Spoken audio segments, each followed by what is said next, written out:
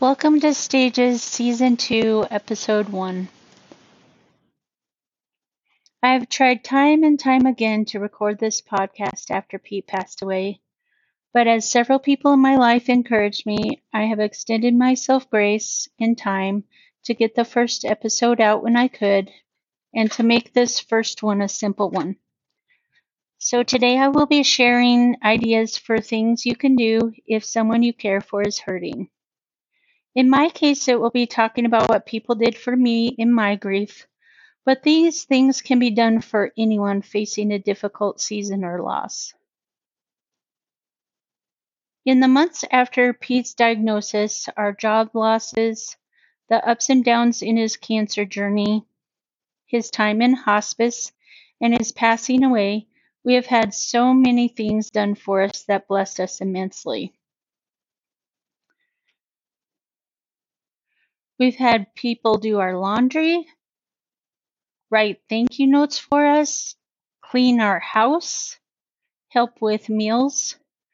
We have had and continue to have an amazing amount of monetary help. We were helped with meals and transporting Pete to and from appointments. People dealt with our weeds and our yard and our snow. We had friends from in town who would sit with Pete when he could stay awake and talk with them, and sometimes when he couldn't. A friend would take Pete on drives to just get him out of the house and talk about life. I had a friend who took me to a hotel the day Pete passed away. We cried, laughed, talked about him, then talked about other things that gave me reprieve and a break from thinking about Pete. We had so many helpers when we moved days after Pete passed away that my only job was to tell them where things went, and it was amazing how quickly the house was emptied out. People transported our belongings to thrift stores, the dump, and our new place in mere hours, some of whom I had never even met before. We had people repair our house and get it ready for the landlord to see it.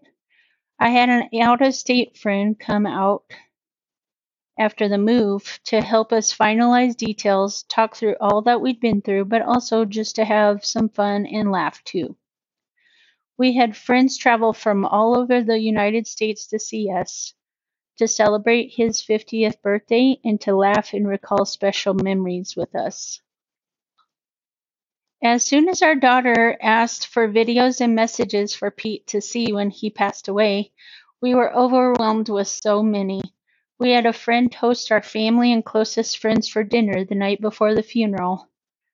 People covered all of the details of the funeral, including printing enlarged photos for the stage and lobby, the slideshow, music, order of events, the technical aspects, pictures of the event, and the food. We literally showed up 15 minutes beforehand to do a sound check and be present for the event. We had family and friends from out of state be there for our daughters before, during, and after that day as well. When people ask me what can I do for someone I care for when they're hurting, I start with two things. Don't avoid talking about the elephant in the room, and don't put so much pressure on yourself to say or do the right thing. We who are hurting can easily feel alone and isolated in our pain, so sometimes just a tearful hug or a note that says, "I'm thinking about you, my heart is breaking," can mean the world. Once I had a friend come up to me and hug me, then sweetly say, "I don't know what to say right now." And I told her that it meant the world to me that she came up to me and tried, especially because I knew how hard that was for her.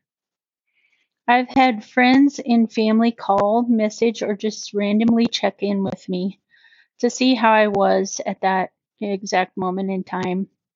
I felt safe to say that I was having a really hard day or that something good reminded me of Pete. However I was at that moment, I was able to express. I got together with a friend who recently who said, I I don't know what to say about Thursday, but I do know that I love you and I'm here for you. I said that I was glad that she said that and that that was enough. A friend from church that I'm just now getting to know asked me to tell her what Pete was like.